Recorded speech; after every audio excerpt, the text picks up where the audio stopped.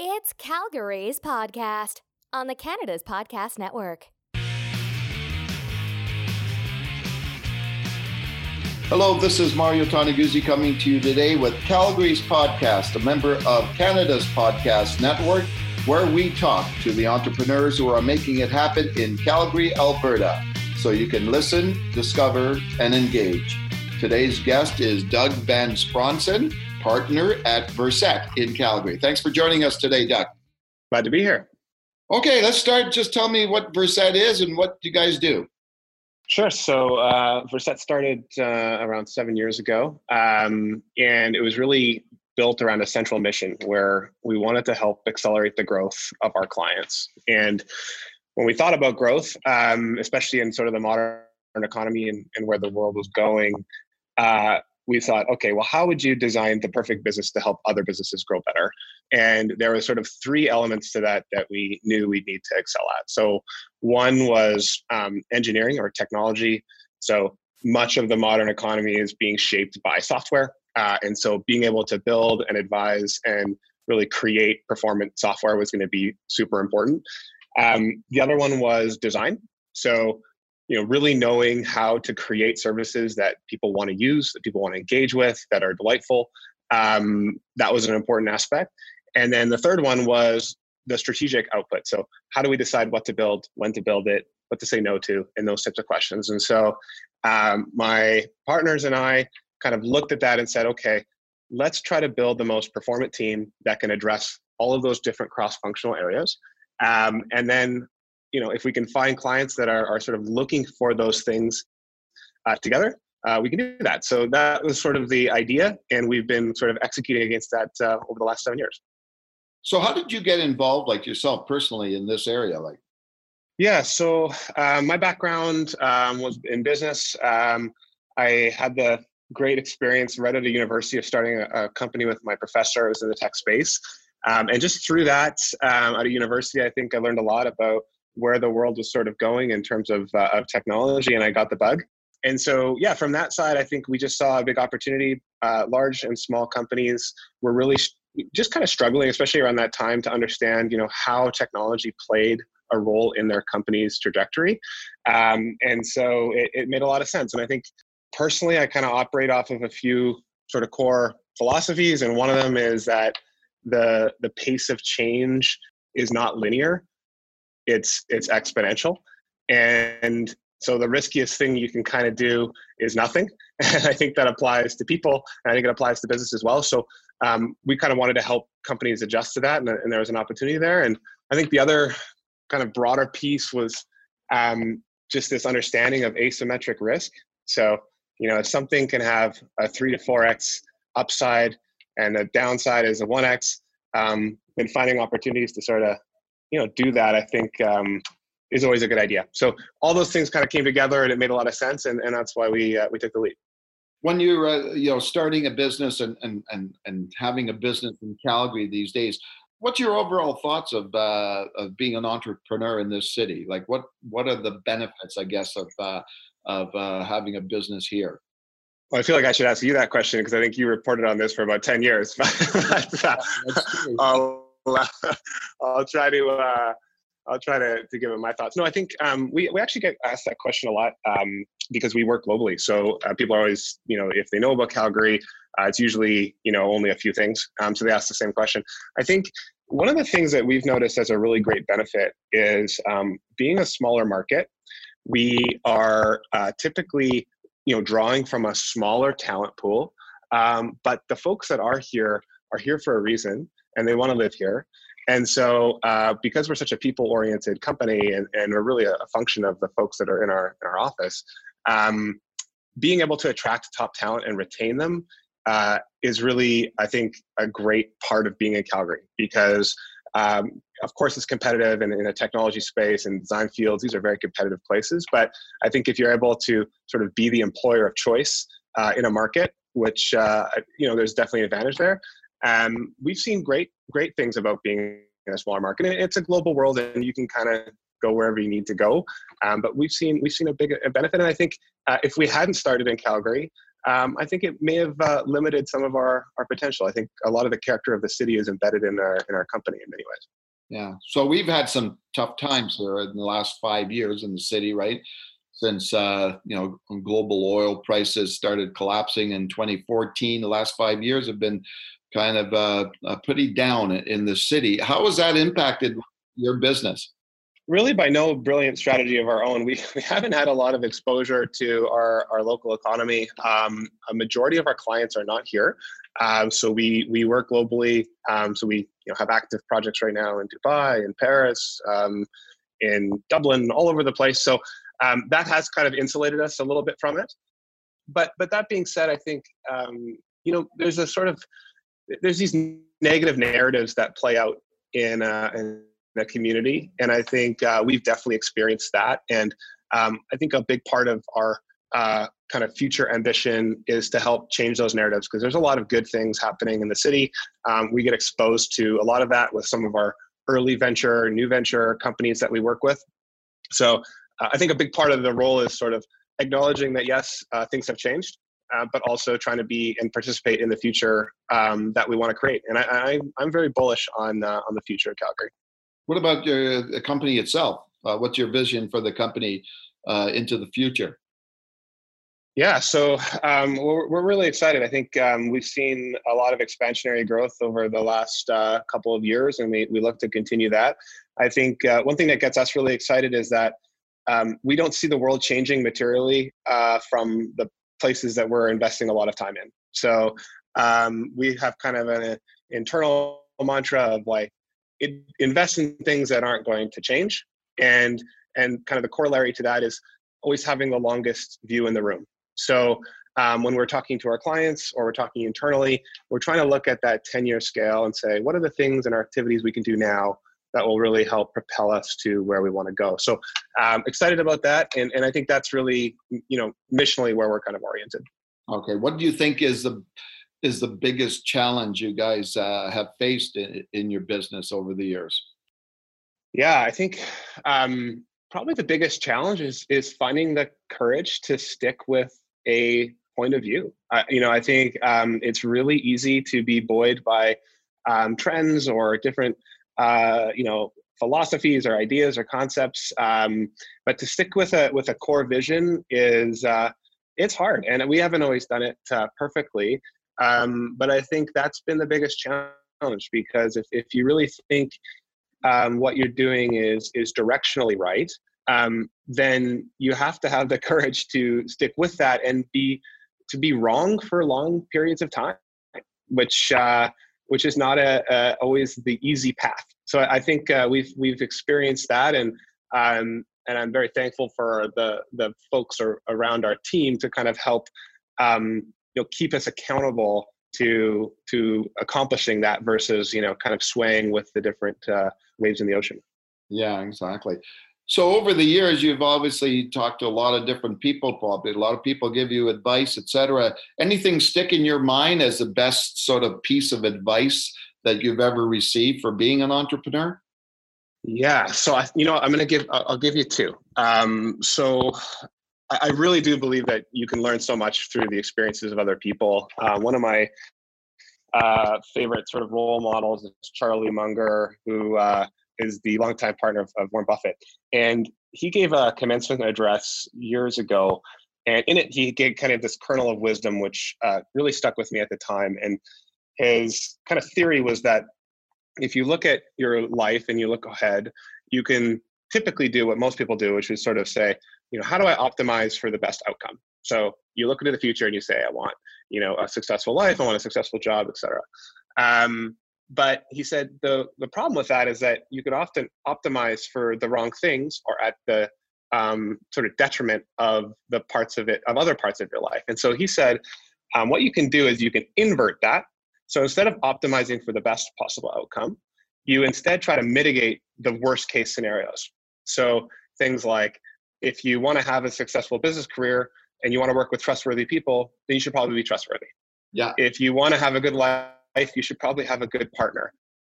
So if you're going to be a good partner, then you should probably be a good partner yourself. If you want to avoid ruin, you shouldn't engage in, immoral acts. So I really like that mindset because it makes it a lot more easy. Like if you're just trying to avoid the worst case downside scenario, then the rest of it sort of flows. So I think that was kind of one. And sort of a corollary to that would be my dad growing up. Yeah, so some of your listeners might be familiar with David Foster Wallace had this really famous speech called "This Is Water," and it's worth checking out if you want to Google it. But in it, he kind of talks about how life is the little mundane moments around you can make a big difference if you acknowledge them and notice them. And I think my dad had almost a clear articulation of this, and he kind of beat it into my head as a kid. And it was, everyone has a story. So this idea that, you don't know where people are coming from until you ask. And I think, really engaging with people on a human level. And it's the same with companies. And I think we try to do this at Versett as well, is just really understanding the narrative that's happening within a person's life. Because I think it can really unlock some powerful insights and empathy and just make for a better connection. Okay, let's unlock the narrative of your life now. Sure. Okay. So everybody's got a bucket list these days, personal bucket list. Do you have one? And what's sort of on top of that list? Yeah, so I think I'm kind of an anti-bucket list guy. And it's not to say that there's obviously not things that you want to do. But I think kind of in keeping with spirit of enjoying what's around you, I think, really trying to feel comfortable in the situation that you're in is something that I kind of am constantly working on. So I almost think that it's sort of, if there's a list of things you have to get to, then there's sort of this anxiety that comes with that to always be working or marching towards it, versus a mindset of saying, I know directionally this is kind of where I want to go in my life, in my relationships with my family. So what am I doing today to kind of help enable that? Or what intention am I putting into the world to go there? I think that to me is a lot more easy to apply versus climbing Kilimanjaro or something like that, although that would be fun. So if you weren't doing what you're doing now, what kind of career or profession do you think you'd be in? So I have a fascination with architecture, and I know I don't have the skill or talent or drive or any of the necessary attributes to be successful in that area, but I'm a casual enthusiast. So I think if I had to restart everything and follow something, it'd probably be in architecture. It's just, it's such an interesting field because it marries, human behavior. There's this technical aspect to it. And then probably the most interesting thing about it is just the understanding the malleability of constraints. So if you're an architect, you can have a great vision, but unless it fits within the constraints of the city, how people move within it, building codes, funding models, all these different things, it's really in pursuit of constraints, technology. So yeah, I think it's a fascinating field, and it's one that I'd love to get into, but I think I'll satisfy from being armchair observer. Okay. So everybody talks these days about work-life balance. What's yours like these days? I think that's always a journey. I think I have 2-year-olds, so 2.5-year-olds. So the work-life balance is mandated by her schedule, which I quite enjoy. I'm a big believer in sort of routines. So trying to find sort of a consistent flow within your week so that you can be effective in all the different parts of your life. But yeah, I do think that it's possible to work too much, and it's possible to not work enough. And so balance is sort of a function, I think, of getting into a state of flow where what you're working on is something you want to be working on. Yeah. And then even if you're working on it a lot, you feel like you're driving towards the right thing and it feels good. And if your relationships are in sync and you're kind of on the right frequency there, then the actual balance part, the equation doesn't need to be 50-50. I think it could be a little different as long as you're kind of going in the right direction. Okay. What besides obviously your child and spending time there in your family, what kind of things do you do? Interests that you have outside of work? So for my wife and I, we've always been huge mountain people. One of the great things of being in Calgary is, of course, being a close jaunt away. Skiing, hiking. It's interesting. Like, I think, like a hike, for example, if you go on a day hike, a 6-hour hike with somebody else, I can't think of a better fully human experience than doing that. You've got like really every part of humanity. You've got a human connection because you're spending a lot of time talking with somebody one-on-one. You're kind of away from technology. There's this sort of nature connection. You're observing the world around you. You're physically exerting yourself. You're tired. There's kind of the whole, eventually you're like, why am I doing this? There's all this different emotions. So yeah, I feel like I really like getting out there and experiencing that and just kind of connecting with the outside world. I think it's a part of living in Calgary that would be really difficult. It's a big reason why we're here. Okay. What would you use for one word to describe yourself? What would it be and why? I'm sure there's a bunch of words that other people would use that I wouldn't want to hear. I think aspirationally, I'd like it to be consistent. So if somebody was to describe me aspirationally, I think I'd love to hear the word consistent. I think there's sort of this concept of, it's Peter Kaufman's idea, but he's talked about dogged incremental progress over a long period of time is sort of like a singular thing you can focus on. And I think that's sort of how I view how I want to live and act around our team and our interpersonal relationships. So yeah, I think consistent would be the word I'd like to get there. I don't think I'm there yet. I'm sure there's inconsistencies all over the place, but as I look across the life and people I admire, it's usually they have that attribute in spades. Okay. Do you travel a lot? Yeah, I do. The nature of our work, we have, like I mentioned, we have clients kind of all over the place and it changes over time. So it means a fair bit of time on airplanes, although I try to manage that as much as possible. But yeah, it does mean that I'm all over the place. Do you have a favorite place that you'd like to go?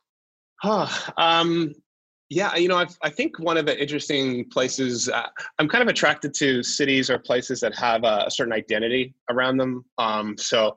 New York is one of those places that you can't help but go there and experience a whole different mindset and shift. San Francisco is the same way. But then on the other end of the spectrum is like small towns in Italy or rural France. I think all those different places just have these kind of methodologies or ways of being. Love tapping into that and exploring it and sort of just feeding off those different energies. So yeah, I'm kind of location agnostic, but I like seeing the world and exploring. Okay, super. Speaking of which, I'm going to present a scenario to you. Okay, so Imagine a small tropical island in the middle of the ocean, just a beautiful spot. We're going to take you there by yourself. We're going to drop you off. The island has got only one phone booth, but nothing else in terms of technology. You could make one phone call, and that will be to call us and tell us to come pick you up and take you home. Couple of things. First off, how long do you think it would take you to make that phone call to us? And what do you think you'd be doing while you were there? Oh, man. Okay. So I think I would like to say I'd last a while, but I'm pretty... I get anxious being kind of stuck in one place too long, so I might not laugh.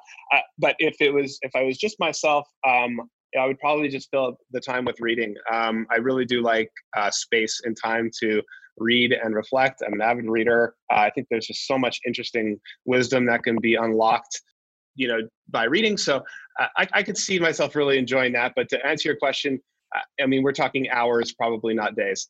Okay. Okay. Consider it a hike then, right? Yeah, that's right. Yeah. 6-hour hike. Yeah, exactly. Okay. Well, great. Thanks, Doug, for joining us today on Calgary's podcast. No, I'm really glad to be here. Thanks for taking the time today to listen to Calgary's podcast on Canada's Podcast Network. We hope you enjoyed the show today. Make sure you sign up for our newsletters and write a review for us on iTunes, and then connect with us on Twitter, Facebook, Instagram, LinkedIn at Canada's Podcast. You can also check out what other entrepreneurs are doing across the country. See you next time.